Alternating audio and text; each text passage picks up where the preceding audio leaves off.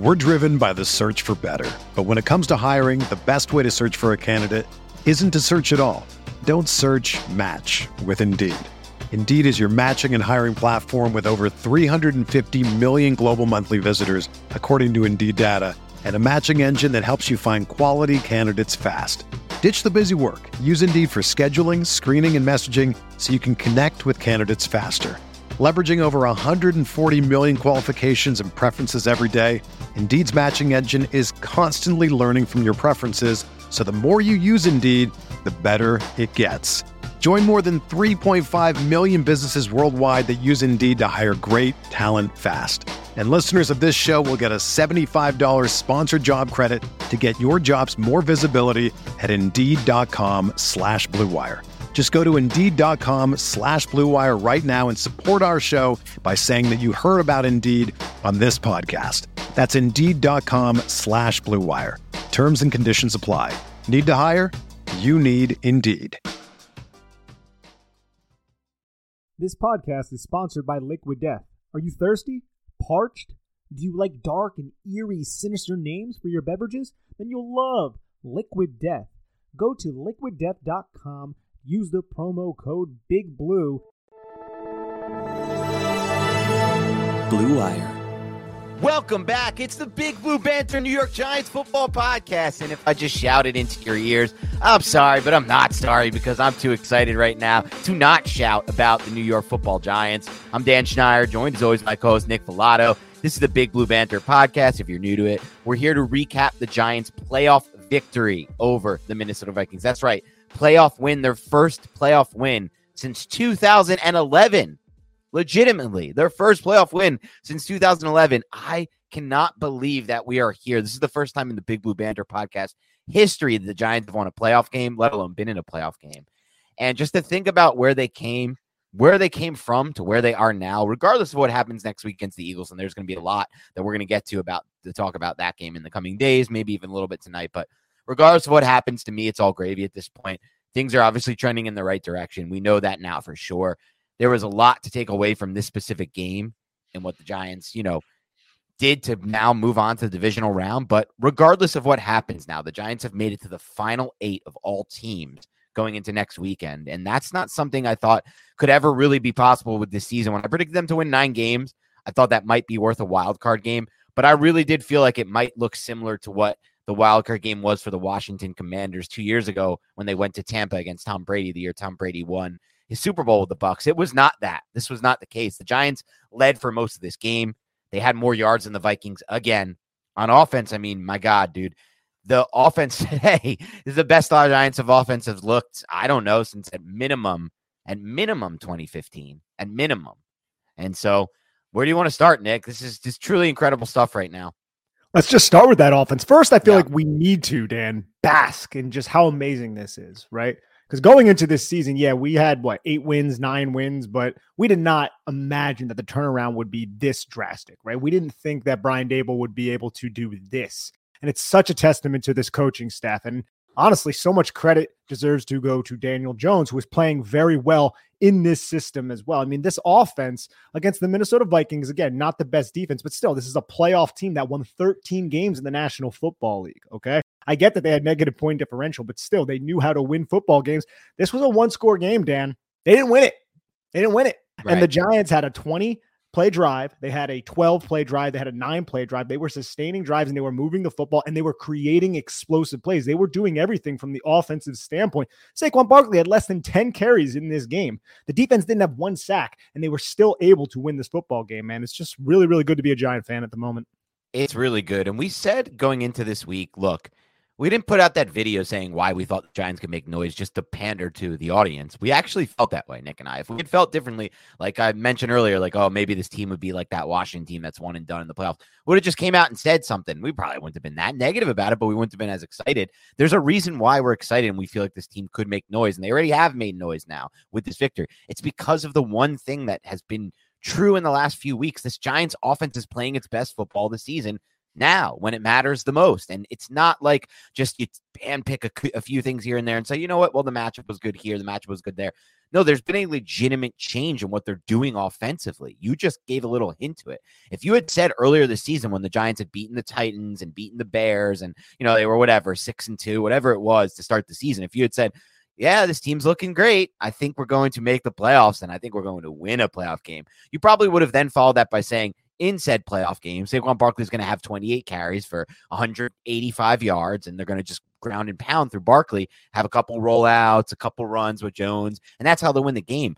But to win a game like this, where Saquon Barkley doesn't even get double-digit carries in a game, that's the part that was so unexpected. They continued to stay with their pass-first approach, which was great, by the way. I mean, on all 17 first downs where they decided to pass the ball instead of run the ball, it resulted in a first down. That's an insane stat. That's a stat you take moving forward. That's a stat that tells you this offense is changing, has changed, and needs to stay with that change. They went away from it a little bit at some point in the second half when they started to run on first down. I was happy they corrected themselves once the Vikings scored again. This was not a game to get cute. This was a game where until the Vikings can stop you by going with the pass-first approach, which they never did at any point, the Vikings did not stop the Giants' approach at any point. There was no reason to go away for it for the sake of balance. And I'm so happy they didn't, because that's the reason they won this game. This was a close game. It could have lost it, but they needed to stick with that pass-first approach. And I want to talk a little bit more about that, Nick, because like you mentioned earlier, the expectation was, okay, Giants will win a playoff game this year if Saquon Barkley can carry them.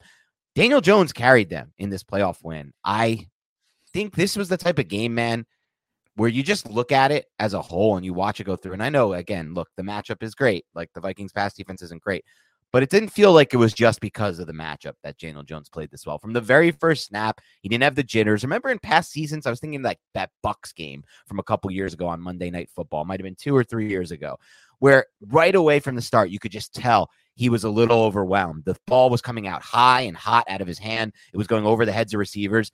Today, that wasn't the case, man. From the very first snap, and this is also a testament to the coaching and how well they've prepared them and how loose these guys are. We talked about that earlier this week in the preview. All we heard from the Vikings this week was, oh my God, we're tight. We have Dalvin Tomlinson set to keep the guys tight, loose on the defensive line. We got Patrick Peterson. That's his role. Keep them loose in the secondary. They didn't need to do that with the Giants. This team knows where they're at and feels very confident and comfortable with who they are as a team, in my opinion. And that showed with Daniel Jones. This wasn't like that Tampa game. It wasn't coming out hot. From the start, it was on point. I really don't think there was much he did.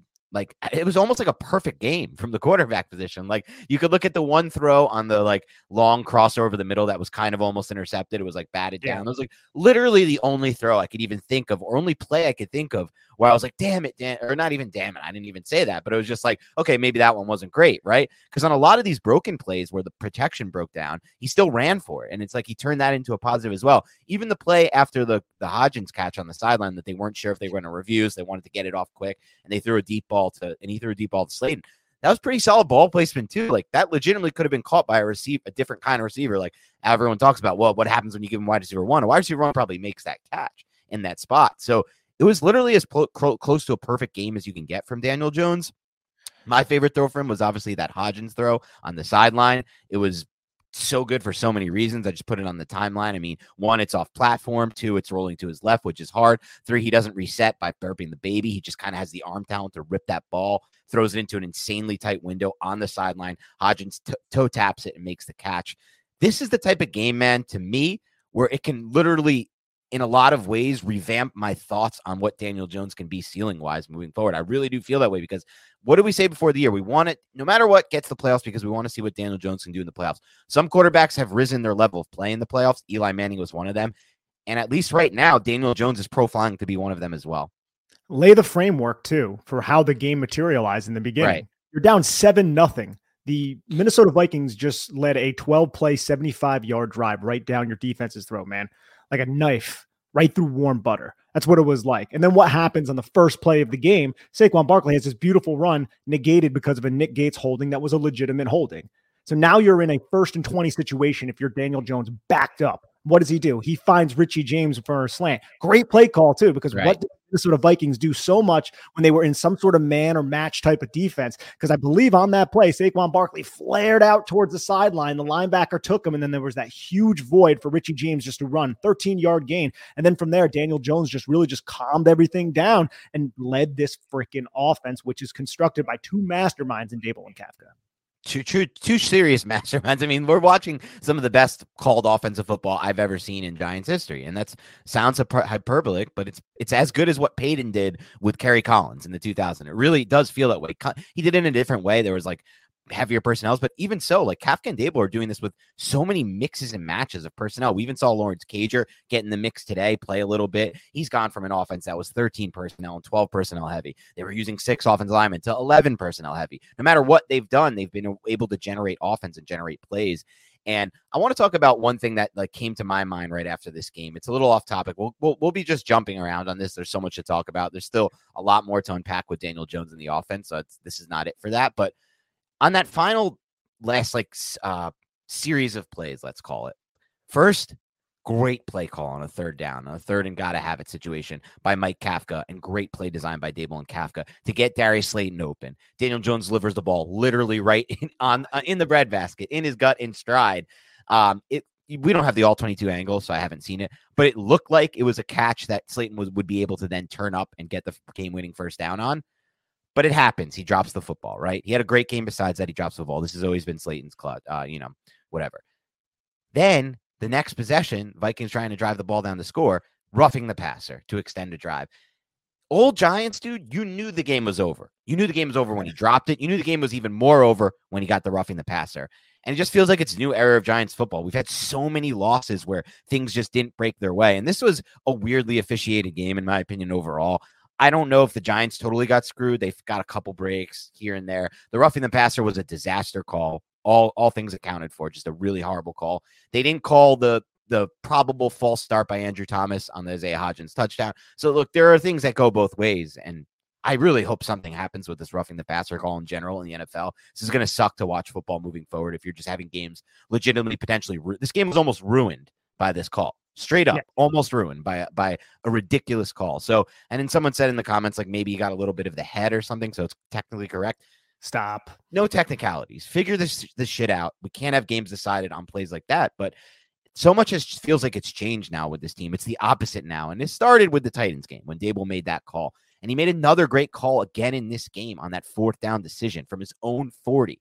I love the decision to play to win. Do not play to not lose. When you play to not lose, bad things happen. Doesn't mean go crazy at all times like Brandon Staley or whatever, but like there are big spots and they come up every once in a while. And that's kind of how Dable's approached this all year, Nick. He hasn't like pushed he's punted in some of these spots, but when he feels that momentum, when he feels the big spot where he can make a big time, game altering decision, he has, and he's gone for the win. And I love that call as well. I love it too, man. He's got the balls, bro. He's got the balls. And I absolutely love it because it's very refreshing. The last coaching staff did not possess that quality or that trait. They were uber conservative in those types of situations. So this is the playoffs, man. And I felt like Greg Olson and Kevin Burkhardt did a great job reflecting back on week 1 and being like, dude, the foundation for this team was set in week 1 when he went for 2. And we discussed it at the time. We were like, wow, this is like a new feel for the Giants. Like, oh yeah, right. We get this win. This is cool. Upset over the Titans. Wonder how many games they'll win this season, And then they go on, they make the playoffs, and they pull off this upset against the Vikings, which is just remarkable. It's awesome. And we're just talking about the resilience, but you were talking about the drive where Cousins threw the ball to TJ Hawkinson well before, right? Like how the Giants defense stiffened up. Because the Giants defense sucked for the majority of this game. The offense was carrying it, but they really stiffened up, man. And that 3rd and 8 play with Cordell Flott, I still think KJ Osborne should have caught that football. But Cordell Flott, that's one of the rookies who was drafted by this regime, making a big play or just putting his hand in a position to alter KJ Osborne's ability to catch the football. And that led to the 4th and 8. And bro, that 4th and 8, I have no idea, bro. If that was my quarterback and my play caller, I don't know the play because I don't have the all 22. So let's just go with the quarterback. But if he checked it down to TJ Hawkinson in man coverage against Xavier McKinney, like 6 yards before the sticks, I'd be freaking out, bro. It'd be a devastating way to lose a football game. I wonder, we'll see on the tape, but I wonder if that was a situation where the Giants kind of fooled him into guessing that was going to be like, because we had earlier in the game where it was not a similar play, but it was a similar idea where there was a tight end kind of inside chipping and protection, and then he kind of leaked out and they got an easy big play out of that, the Vikings, I think, on another third down. So maybe they thought they'd catch him off guard again, but it may not even be that. Maybe just what you said when we watched the tape, like, dude, he just checked down against man coverage, and that was just it. I mean, that play, you could tell that I'm looking around for flags at all times after big plays. I'm just like, oh, is there a flag? Is there a flag? So my whole life watching football, but like, you knew when he caught that ball, if there was no flag, that was game over. And that was, like you said, it was good to see the defense obviously step up and make big plays when it counted. Like you said, this wasn't a great game for the defense. Obviously, Azeez Ojulari left the game with another injury. We'll talk about that a little bit more later. But overall, really the only great player in this game was Dexter Lawrence, who I think had another 8 pressures, which puts him at just an absurd number. Let me get this next gen stat. I put this out there. Thibodeau had 5 pressures as well. Thibodeau had 5 pressures. So Dexter Lawrence had a team high 8 pressures in their first playoff wins in 2000, including 5 aligned as a 0 technique, which is incredible. He's generated 29 pressures aligned as a 0 this season. That's 21 more than any other player in the NFL, which is absolutely absurd stat. 8 of those came this week. So he just insane stuff right there from Dexter Lawrence. Yeah, go ahead. Think about it, Dan. What defensive lineman does what Dexter Lawrence does? I don't think there's one in the league, right? Because everyone's like, oh, well, Chris Jones, like, they align that guy at like 5 technique, 3 technique, 4 eye, 2. Right. He can do nose, but like Dexter Lawrence is specifically a 1 shade or a 0. We know he can play 4 eye shade. He did in Patrick Graham, and he was successful and he was good, especially as a run defender. But this guy, they just put him right in the middle on the center and say, best of luck. And nobody can ever really account for him. There's not a lot of defensive players who do that. A lot of them align all over the place. I would hate to be a center going up against the New York Giants, man. Like Jason Kelsey's one of the best ones. So kudos to the freaking Philadelphia Eagles for that. But he'll even struggle a little bit against a beast like Dexter Lawrence. Yeah, we'll have to see. That's not the best matchup for the Giants, unfortunately, but we'll have to see what happens there. Because, yeah, he's a great player and he did a good job. But yeah, like you said, man, and I want to there's going to be a lot more to talk about on the offensive side of the ball. So we'll focus on a few other things on defense right now. I will say this. I mean, there were some decent runs by the Vikings, but overall, I didn't feel like the Giants were ever at any threat to give up any big, huge plays in the run game. And I want to talk a little bit. Yeah, go ahead. And think about Justin Jefferson, right? If you that's the key to all this. Wouldn't you sign up for that, right? Because, dude, It looked like it was going to be a disaster. He had like 5 catches early on in the game, and I think he finished with 7 catches for like 49 yards. With a long of 10. With the long of 10. No catch over 10 yards was the key. And the Giants, I'm imagining, again, we'll have to confirm on the All-22, did the similar thing, man. They probably ran a crap load of cover 6, and they were just bracketing and just keeping multiple sets of eyes on Justin Jefferson, which left TJ Hawkinson for the one-on-one. And one of those long third down plays, I think it might have been the play you were referencing before, was a screen where both Xavier McKinney and the cornerback like bit down, and TJ Hawkinson was wide open on the sideline, took a huge shot from Julian Love, but man, I would sign up for that any day of the week, especially after the way it started. I thought it was going to be a long day for Justin Jefferson. And also that 20-play drive just kept the Vikings offense off the field. Even though they only converted 3 points, which does suck. That's not great when you possess the ball for over 10 minutes, only come away with 3 points. But it does such wonders for your defense and wears their defense down, which is really, really right. Cool. And it burns game clock, and it keeps that's the other key there too. And I think it was probably you sign up for this, right? You sign up for the old school Bill Belichick, Bill Parcells approach of just take away the team's best player on offense, especially when it's so pronounced like this, where it's like Jefferson is so far, like nothing against Dalvin Cook, but Dalvin Cook doesn't run well in this system. It's just not the same way he runs in the Kubiak system. It hasn't been the same all year. He didn't get that many opportunities, so it's hard to say he didn't look as explosive as I have seen him in the past or anything like that, but this is a don't let Jefferson beat you kind of offense and kind of team, really, to be honest, since their defense sucks. And that's exactly what the main focus was. So at very least, they were able to at least do that, the Giants, and that goes a certain way. And I think part of that is just having Adoree Jackson back on the field. I didn't notice any crazy plays in coverage. Like you mentioned the flop play, that was an unsung hero play. The Kenny Golladay block for the Barkley play, unsung hero play. The Kayvon Thibodeau on that second in a row screen, the back-to-back screen call, where there's literally just gobbles of space ahead, and Thibodeau has to process it fast enough, come off the pass rush, and then go back to make the tackle. These are like your unsung hero plays. Darnay Holmes on the 1st and 10 on the second to last drive of the Vikings. That was huge. great diagnosis there, great keen diagnosis. And then you have Adoree Jackson, who had another one of those plays where they throw short in the flat, and that's been killing the Giants a lot. Those screens or those quick throws right on the bubble on the outside of the receiver, and comes in, wraps up, makes the tackle, kind of gives you a little hint that like he's there. He's what he was. Like, we're not losing much there. And we didn't see him too much in coverage. I get it. So we'll have to wait and see next week. It's going to be a much bigger challenge against those two receivers the Eagles have. But at the same time, just having him back on the field made me feel so much more confident in the defense. Same here. And we'll have to wait. We will. Once we get the all 22, we'll be going over it extensively. Like, I am so hyped for these all 22 reviews, Dan. Me too. Just to see They're exactly be awesome. what happened. And dude, Link Martindale, it didn't seem like it didn't. What's that? Especially the offensive review. The defensive film review is not going to be the greatest thing in the world. Let's be honest. But the offense is going to be a lot of fun. 100%. But I am interested to see exactly what Wink Martindale was doing on the back end in the secondary. It didn't seem like he brought as much pressure as he has in previous games, but you still saw a shit ton of quarter. A lot of those 7 defensive backs. We saw some mistakes from Gerard Davis, the one touchdown to KJ Osborne, which is a great schemed play by Kevin O'Connell, just to run mesh there, to just have a bunch of bodies and just to open up a passing window. And KJ Osborne did a good job just kind of sitting. It's similar to what the Giants did so much. I mean, how many of those plays, man, that were schemed up so well by the Giants offense was very smart awareness spatially from Isaiah Hodgins, dude. The guy just knows where to be and when to be there. And him and Daniel Jones are on the same exact page. It's kind of crazy to think they weren't in training camp together. I know. But yet they have this amazing rapport.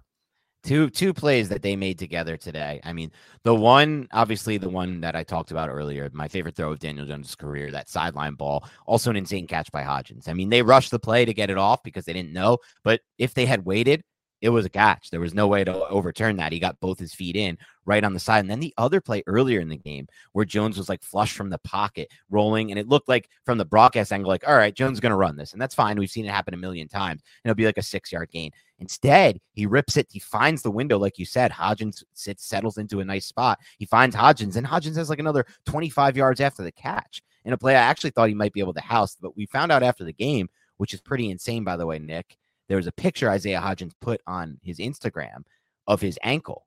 And did you see it by any chance? I have not, no. All purple and blue, like completely purple and blue. And it looked really swollen, really bad. Remember, he got injured in practice this week, and he had that ankle injury, and he played through it. And he said, like, guys, don't make fun of me for not being that fast out there. Like, look at what I was kind of running through. And we'll see what that means for next week. Obviously, he played the whole game and things like that. Maybe he felt like he wasn't running at 100%. But the fact that he's able to do all that, I mean, we're talking about a player who had over 100 yards for the first time in his career, 8 receptions. Obviously, nothing ever gets dropped that's thrown to him. This has been his thing for a long time now, Hodgins, since he came here. I can't even remember a drop that he's had. He's probably had one. He's had 2 plays where they're not constituted as drops, but Daniel Jones threw him a pass where Daniel Jones probably put him into a situation where he could take a really big hit. And I think it was twice against the Vikings, actually, where the linebacker stayed put and Jordan Hicks flowed out there and just hit Isaiah Hodgins on 2 third down plays. But for the most part, everything that's thrown around him is caught. And first 100-yard game of his career, his 5th touchdown in the last 6 games at this point. We're talking about a player who is legitimately an absolute weapon for this offense right now. He's not just a guy they claimed on waivers. And so there's a lot to talk about on the offensive side of the ball. Where would you want to go to next? Or do you have anything else on Hodgins? I think we could just talk about Daniel Jones, man. Yes. Because Daniel Jones is somebody that we have discussed ad nauseum over the last several years. Our first game covering the New York Giants together, the inaugural Big Blue Banter podcast with Nick Filato on it, was Daniel Jones's first start. So we're always going to be linked to that man. And it did not look positive in training camp whatsoever. And this man has really turned around his entire image because of this coaching staff, because of the work that he puts in, and because of the knowledge that he has of this system, which is not a slight on Daniel Jones whatsoever. He knows how to operate this system very well. And I feel like the coaching staff is just putting him consistently into a position to have success, even with your legs. How many plays, Dan? I think on that 20-play drive, he had like 39 of his 78 rushing yards. How many of these plays where he doesn't love what he sees, use your legs? If they're not going to account for you, make them pay. And it seems like so many defenses have not accounted for Daniel Jones. Like, how many of these defenses are going to keep allowing this dude to just carve them up with his legs? It's a real weapon. It's a real weapon that previous coaching staffs did not use. Maybe it's because he was injured a lot throughout his career. I'm knocking on wood. Hopefully that does not happen going forward this season. But 17 carries for 78 yards is insane for Daniel Jones when you consider that Saquon Barkley only had 9 carries, even though he had 53 yards and 2 touchdowns. So can't be happier for the kid because he's getting it done with his arm too. It went north of 300 yards, Dan. Went north of 300 yards with 2 passing touchdowns. Yeah, 3. I mean, he accounted for almost 400 yards of total offense by himself here, just under. I think it was 379 total. And they might have taken back a yard on one of those throws. That might have been 378. But something I found really interesting too, with regards to what just the game planning of it all. I was curious to see how they would use him from a running standpoint in the playoffs. I kind of had an idea in my head. I didn't say it out loud last week, but I had an idea in my head that just based on what I saw with Brian Dable in Buffalo with Josh Allen, that they would ramp it up in the playoffs. And that's exactly what he did. He had a season high 17 carries. Like that was the most he's had this season. Like we saw, there were design quarterback power. There was design quarterback runs. He scrambled a little bit more on some plays where maybe he wouldn't have, or he would have thrown it a little earlier to a check down. Like they are saying, I know what they're doing here. They're like, this is the playoffs. It's it. It's a one and done. We can worry about injury. Like we're going balls to the wall here as far as utilizing his skill set to the fullest. And if you are utilizing Jones' skill set to the fullest, he's running a lot, because that's I've said it a million times, but I'll say it again one more time. EPA on plays where the quarterback drops back to pass and decides to run the ball is literally almost 3 times higher than the overall EPA across the league of plays where a quarterback drops back to pass the ball and actually passes the ball. So every single time he decides to do it, it's essentially a cheat code for the Giants offense and for him, Daniel Jones as well. So just something I love to see, the extra runs in this game. The extra runs in this game are huge. And as you said, man, there were a lot of design quarterback powers, and they had a rushing touchdown too, Daniel Jones, that was negated by the illegal shifts. Just seemed like maybe Daniel Bellinger got a little bit ahead of himself and moved maybe a little bit earlier, which is going to happen. But Bellinger too, he had that touchdown. It wasn't a huge part of the passing attack, but what did that touchdown remind you of? It reminded me of week 4 and week 5 of the New York Giants. A lot of just play action. Daniel Bellinger's just going to chip, and then he's just going to go out into the space, and nobody really accounted for Good him. ball fake by Jones as well. Great ball fake by Daniel Jones. And it didn't work, by the way, but I love the Statue of Liberty play.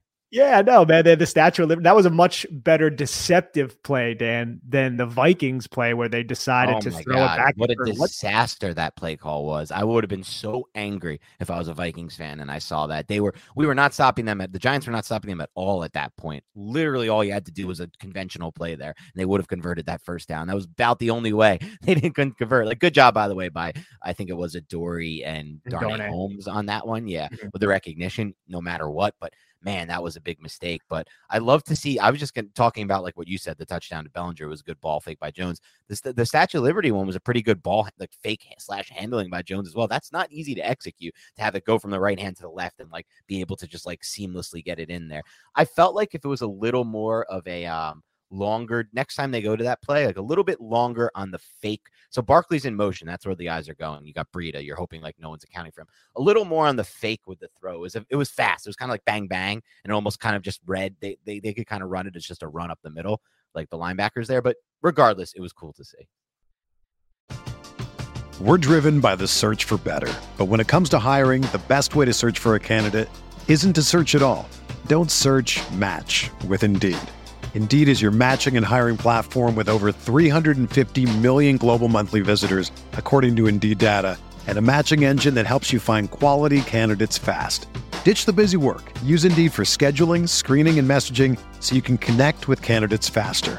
Leveraging over 140 million qualifications and preferences every day, Indeed's matching engine is constantly learning from your preferences, so the more you use Indeed, the better it gets. Join more than 3.5 million businesses worldwide that use Indeed to hire great talent fast. And listeners of this show will get a $75 sponsored job credit to get your jobs more visibility at Indeed.com/Blue Wire. Just go to Indeed.com/Blue Wire right now and support our show by saying that you heard about Indeed on this podcast. That's Indeed.com/Blue Wire. Terms and conditions apply. Need to hire? You need Indeed. Ready to win money and boost your odds? WynnBET is now live in Arizona, Colorado, Indiana, Louisiana, Michigan, New Jersey, New York, Tennessee, and Virginia. We're bringing the excitement of Wynn Las Vegas to online sports betting and casino play. Exclusive rewards are right at your fingertips with Wynn Rewards on WynnBET. Get in on all your favorite teams, players, and sports from the NFL, MLB, NBA, NHL, golf, MMA, WNBA, college football, and more. Great promos, odds, and payouts are happening right now at WynnBET. From boosted same-game parlays to live in-game odds on every major sports, WynnBET has what you need to win. Ready to play? Sign up today to receive a special offer. Bet $100, win $100. Download Bet Win. Download the WynnBET app now or visit wynnbet.com to start winning. Be on the lookout for the WynnBET Win Hour each Thursday from 5 to 6 p.m. Eastern Time. During WynnBET Win Hour, marquee games of the week will have better odds on WynnBET, giving you a larger payout opportunity. Offer subject to change. Terms and conditions at wynnbet.com. Must be 21 or older and present in the state where play through WynnBET is available. If you or someone you know has a gambling problem, please call 1-800-522-4700. I was running low on some groceries, so naturally, I went to a store that sells said groceries to look for my refreshments. There I was in the beverage aisle, and I saw these tall boys of what I originally thought was beer, but it was actually in the bottled water section, and it was mountain spring water from the Alps, and it was called Liquid Death. And I thought to myself, do I want to try this beverage that is named Liquid Death because I hear it brutally murders your thirst, and their recyclable tall boy cans are helping to bring death to plastic bottles. And they also donate 10% of their profits from every can sold to help kill plastic pollution.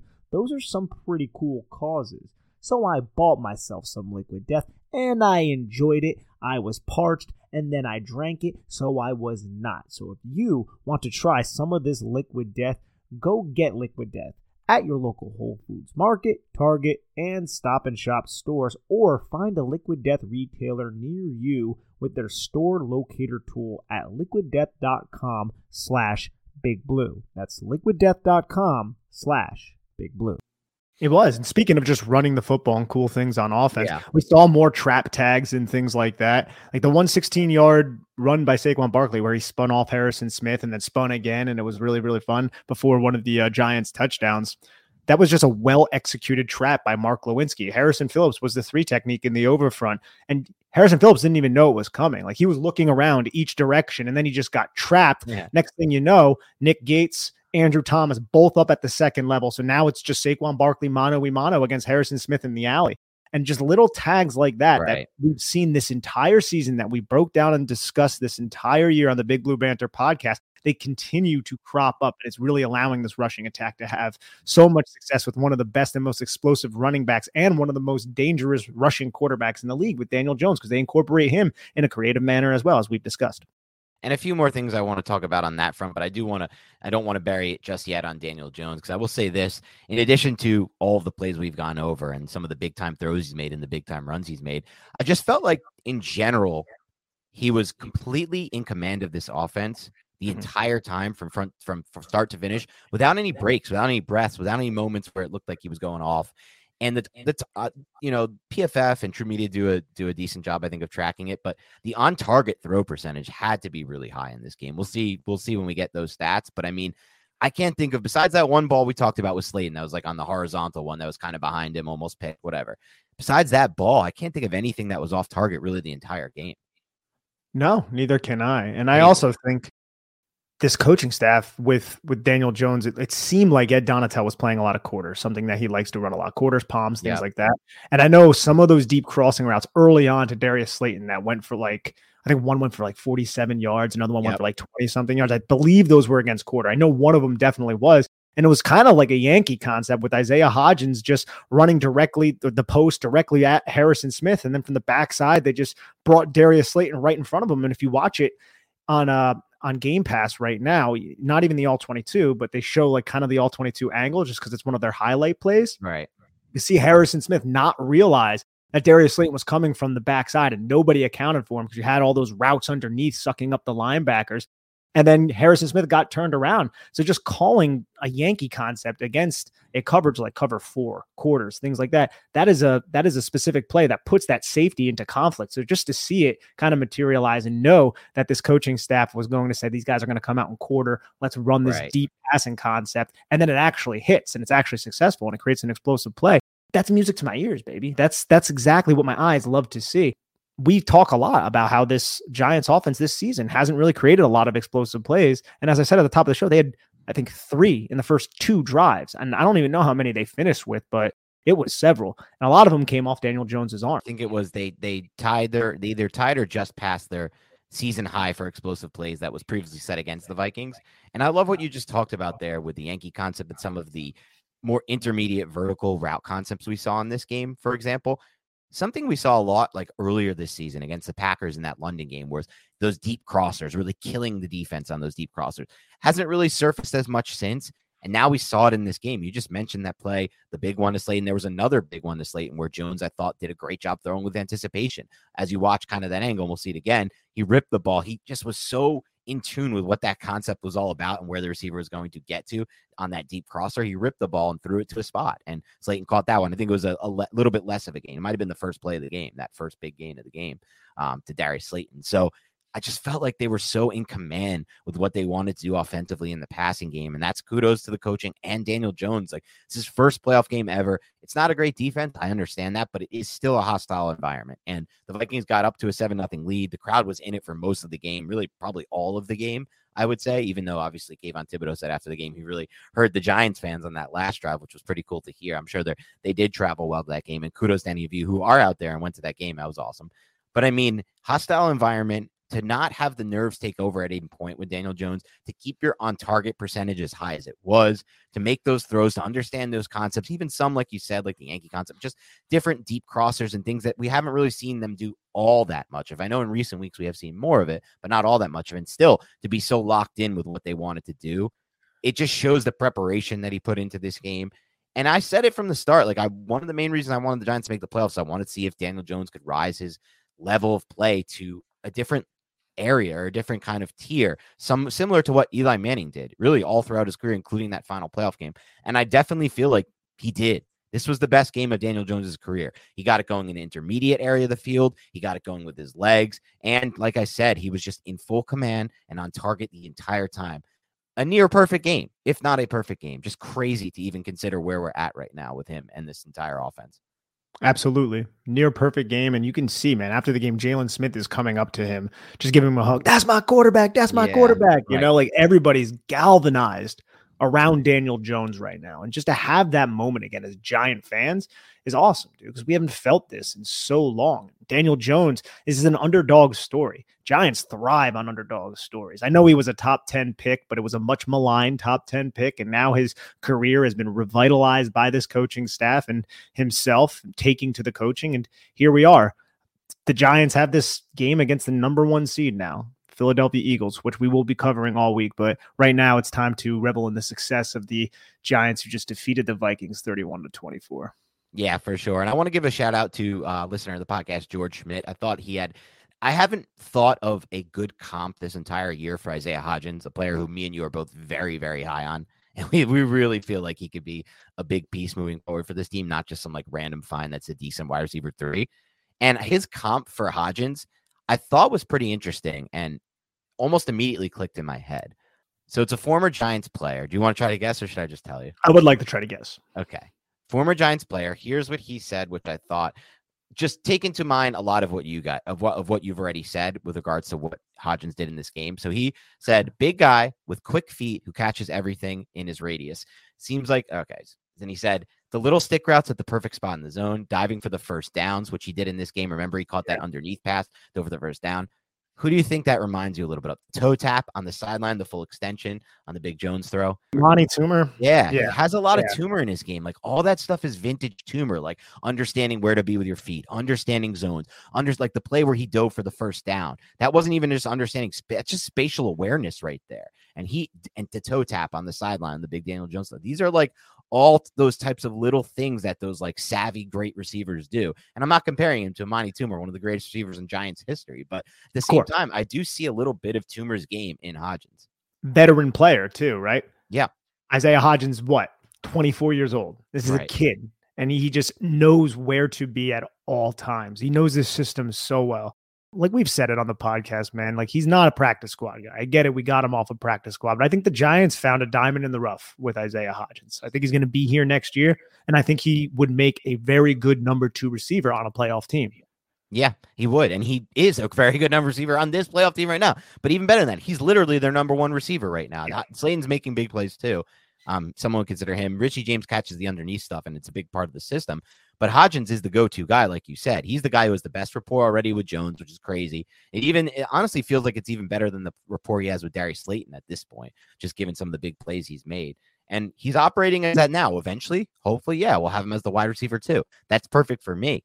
But I feel like they found something serious. I mean, this is a Giants team that put up, 31 points today, or another game with over 400 yards of offense. And remember, just last year with what? What was really different? Evan Neal, and we're really going to think that's making that much of this? Mark Lewinsky over Hernandez? Yeah, those make – yeah, right. But all these things, they averaged 15.2 points per game last year, dude. 15.2. How is it even possible to go from what they were last year to what they were this year? And yes, it is coaching, but it's also – and it's time to – we've been saying it now for over a month or whatever, but it's the development of this position's quarterbacks, which is also partially coaching, but he's taken such a big step, Daniel Jones. Some of those games were Mike Glennon and Jake Fromm. Oh, for the 15.2. Yeah. Yeah. Daniel Jones probably would have done much better than those two. So that was just an absolute disaster of a situation. Good point. Sticking with the offense too, Dan. Yep. We've been calling, not just us on the Big Blue Banter podcast, but like Giants Twitter, people who like the Giants in general have been calling for more pony 21 personnel package, and we saw a lot of it, dude. I'm interested to see the percentages. They might already be on Breida in this game. A lot of Matt Breida, who was your difference-making player. They love to use them as wingback, right? They would use Barkley as a wingback, which means basically, if you want to think of them as like an H-back, kind of outside of the tackle, off the line of scrimmage. How many times did they use that second running back, whether it be Barkley or Breida, in jet motion? The entire game, I was like, they're going to hand that football off to that wingback soon. And they did, and the Vikings sniffed it out. And that was one of the best individual efforts. Such an underrated play. I think the Giants punted on that drive. I think they did. I don't think they ended up scoring on the drive, but still, what an individual effort on a 3rd and 2 by Matt Breida, who is dead to rights. Little plays like that are the reason why Matt Breida needs to be on this freaking football team. Completely agree with you on that. And that was just one of the unsung plays. I mean, look, Kenny Golladay delivering that block, right? That was one of the best blocks I've seen all season by the Giants, but Kenny Golladay delivering that block there tells me one thing. Every single person who criticized him for the lack of effort earlier this year, like when they ran up, that was dumb. It was legitimately dumb. Effort is not the reason Kenny Golladay isn't playing. He's not playing because the coaching staff honestly doesn't feel like he's one of their best 3 options at receiver. And that's fine. He's not, and that's fine. But if somebody makes a game-changing block like that after playing every snap last week and making a big touchdown in the end zone, that's not someone who I look at like, oh, effort is the reason. And I'm going to knock him for that.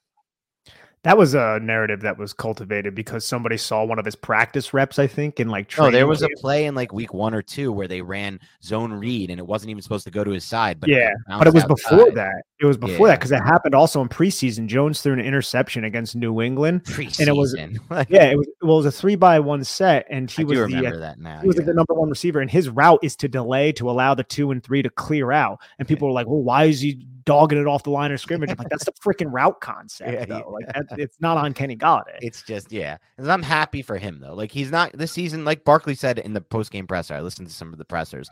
Barkley's like, I'm happy for Golladay because this is not, he even said it, like everyone's super happy in this locker room, but he's like, this is not the season. The season's not going the way Kenny Golladay wanted him to. And that's a fair, honest thing to say. Like, you can't just all be happy about what's going on. If you're Kenny Golladay, you're not thrilled about what's going on. He still feels like he can play in the NFL.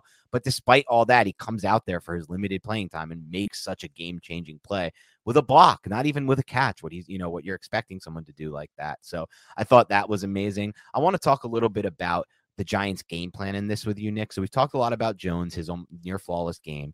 Let's talk about what the Giants did from a game planning standpoint. One, they didn't say, let's go reinvent the wheel. They understood where the deficiency was in this Vikings defense, and they understood where, honestly, at this point, the best that their offense has to offer is when they go pass first. Like I said earlier, and this is per Doug Analytics, all 17 of the Giants' first down pass calls, all 17 resulted in a new set of downs. All 17. What does that tell you? And then when they got the lead, they had one of those first down runs. It went for a loss of 2. But then when they went right back to the pass and they started calling pass again. I love that they not only came out with such a pass-heavy approach, but more importantly to me in this one, Nick, they stayed with it even once they had the lead. Even when they were up by 10 points, they stayed with it. That's so important to me because there were times early this year where I felt like, and more so now we know because 1, they didn't trust the O-line. 2, they didn't love where the passing game was at from continuity standpoint at that point. But earlier this season, they went into some shells with some leads against like the Bears. Some of these games I'm thinking about, like back in my head, even the ones they've won, they went into shells. They started to really try to grind the clock out. They knew this wasn't a game where they could just grind a clock out and try to get out of this thing. They had to try to win this game the best way they could, and that's through the air. And so I was really impressed with the approach on offense and the wherewithal to stick with the pass in this game. And the fact that this coaching staff, in those high leverage situations, they were going for it on 4th down. Like they went for 2 4th downs, man. And one of them was on the 7-yard line when the Giants could have just kicked a field goal. But instead, they were like, nah, screw that. We're going to go for it. And they did. And instead of going up by 3, they end up going up by a touchdown, which proved to be very, very important. Right. And that was, I think, a part of the game plan. Look, if we're in a situation where we have to be aggressive and we have some momentum, we are going to be aggressive. And that's us sticking to our guns, as we said a little bit earlier in the podcast. But man, we kind of touched on it at the top of the show. This wasn't a Saquon Barkley heavy game script. This was we're going to put a lot of the burden. We're a team. It's collective, but we're going to put a lot of the responsibility on the quarterback. And that's what a quarterback is supposed to do, right? Quarterback position. You need to make your reads. If it's not there, use your legs. And as we said, he's pretty freaking flawless a lot. But I think the majority of this game plan was basically just allow Daniel Jones to do what Daniel Jones has been doing over the last 3 weeks against Minnesota and then against Indianapolis. And he didn't let you down.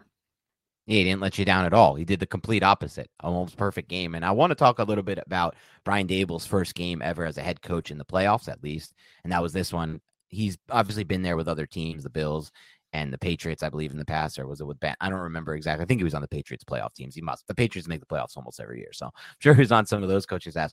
But his first one as an actual head coach, I really felt like he called a basically flawless game. I just don't know what else he could have done differently that I would have been like, or I don't know what he did that I didn't like. For example, I know some things I liked. You talked about the 4th down call in the red zone. That was a great one off that Richie James 4-yard throw. Like, I'm a big believer in not kicking field goals in those short distance situations, especially in a game like this. He went for the 4th down from his own 40. I thought, like I said, he stuck with the game plan. It was a pass heavy approach. It was perfect for this game. On the flip side of the ball, take away Justin Jefferson, see what happens. And obviously there's still a lot of points by the Vikings, but we knew that TJ Hawkinson was going to eat this team up. We kind of like accepted that in the pregame.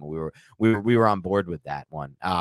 But yeah, man, I just felt like for his first game, I was really impressed with what Daboll was able to do. Just the general thought, Nick, of them being so prepared in the first quarter and no dumb penalties, no like stupid things to halt the offense, or just things you would expect from a team that hasn't been in the playoffs before and is not used to it. That one just wasn't there. And then again, the ability to stay aggressive and not get tight as a coach when you have a lead. Those are things that I look for.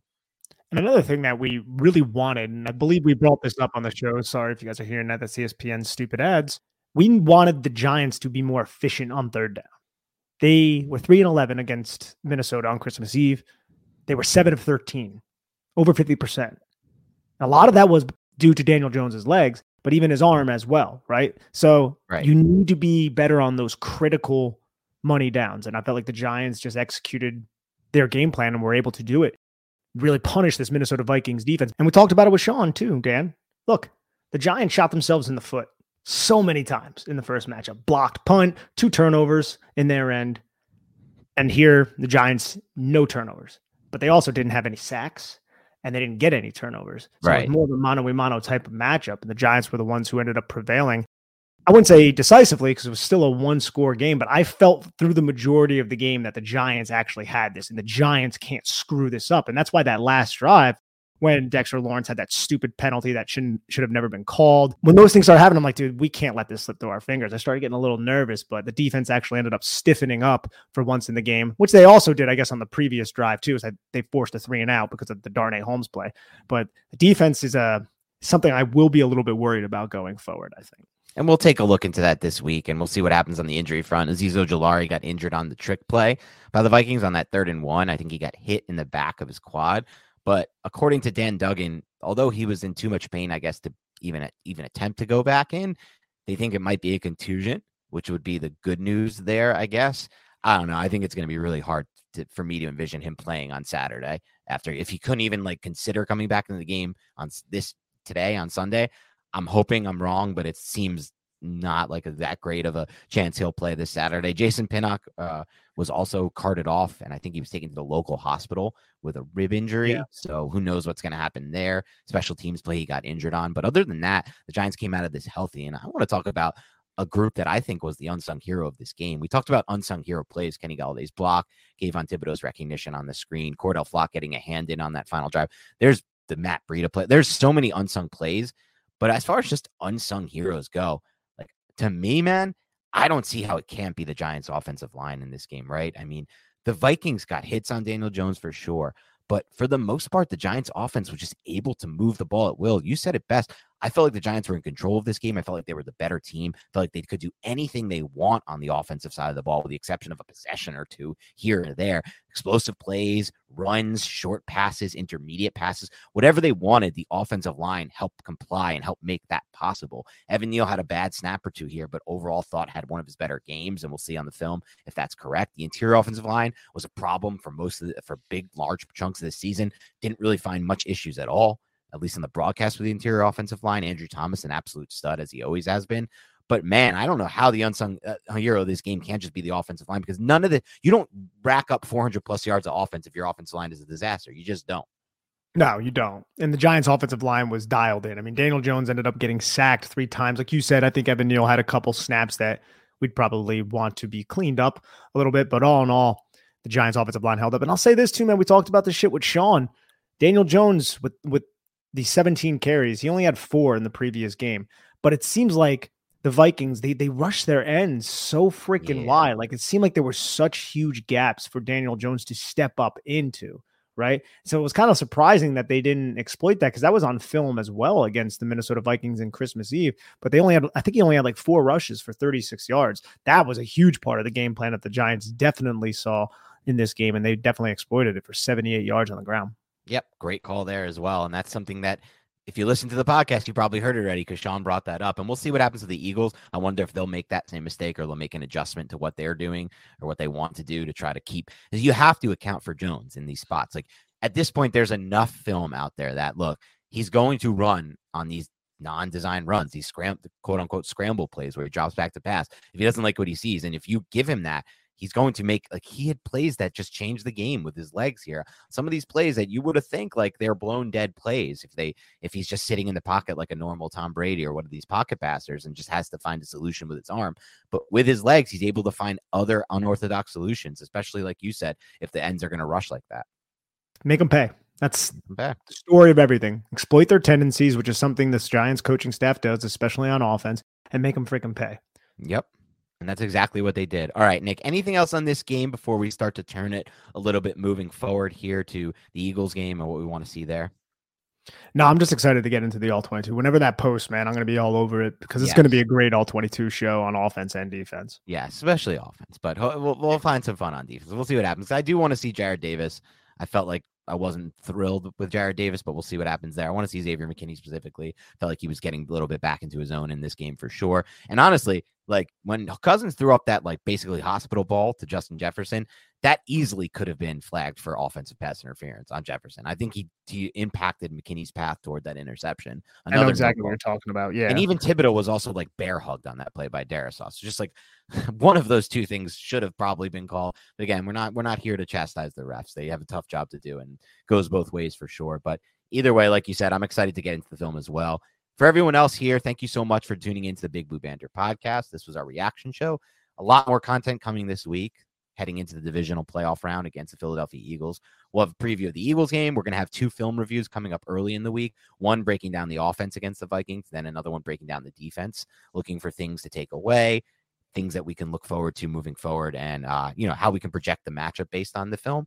We're also going to have preview of the Eagles game and a few other content pieces like we did last week to kind of keep it locked and loaded, moving fun, heavy into the weekend. We'll probably do another show with the entertainer. I think we promised we'd do that. And if the Giants won, and they did win, which is awesome because we had a good time with that. So if you enjoyed that show, I know a lot of people reached out about that. That will be another one coming this week as well. So anyway, it's awesome. I just can't believe where we're at here right now. Like, ladies and gentlemen, it's insane. Like, I predicted 9 wins and you predicted 8. Like, we were close, but man, I just didn't think this team had it in them to turn it around so fast and win a playoff game already. And now, like, I honestly feel like they're going to compete with the Eagles too. I don't think it's going to look like that MetLife game from, what was that now, a month and a half ago? I mean, the team was so much more injured at that point, and they weren't really throwing the ball. So it's exciting times to be a Giants fan right now, as exciting as it gets. Thank you to everyone tuning into the Big Blue Banter podcast and supporting us. If you are new to the show and you just listened for the first time, please do us a favor and help support the show. Here's the easiest ways to do it. It's all free, and it all should only take a minute or 2 of your time. The first would be if you're watching this on YouTube currently, hit subscribe on that button right there. Hit the like on this video, and then hit that bell button so you can get new videos. If you're listening on Spotify or on your podcast app or anywhere else, Stitcher, make sure you also hit subscribe, set up for auto download. Make sure you download. Even if you have to delete the episode after, please make sure you download. If you haven't already done it, leave a rating and review on Spotify or iTunes, preferably iTunes. And otherwise, have a great rest of your week, and we'll talk to you soon.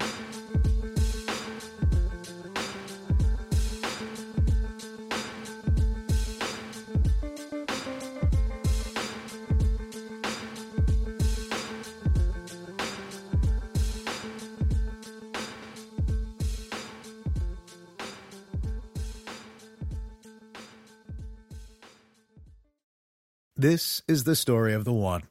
As a maintenance engineer, he hears things differently. To the untrained ear, everything on his shop floor might sound fine, but he can hear gears grinding or a belt slipping. So he steps in to fix the problem at hand before it gets out of hand. And he knows Grainger's got the right product he needs to get the job done, which is music to his ears. Call, click Grainger.com, or just stop by. Grainger, for the ones who get it done.